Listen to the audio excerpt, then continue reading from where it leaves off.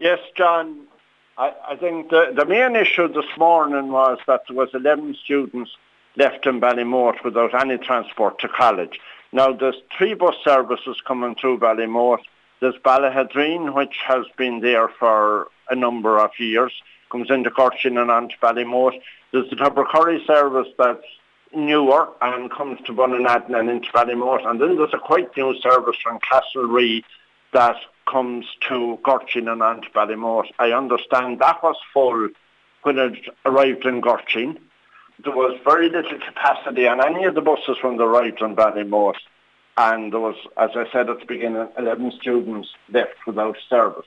Now, I have been in touch with John Kerr and Rural Link, and they are making every effort to have another bus on the road from tomorrow if they can find it. But it's a difficult week because a lot of bus companies has a bus on the road to the ploughing.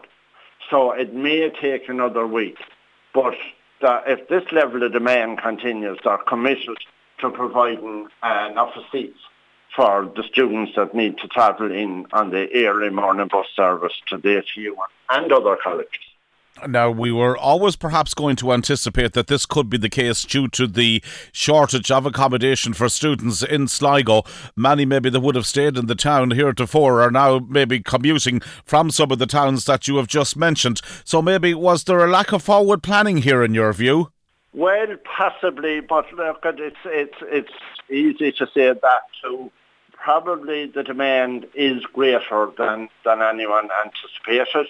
And I suppose if we think back to when there was none of these services only a few short years ago, the Ballaghaderreen Ballymote service started in the last 5 years, and that was the first service, and it was poorly enough used in the beginning.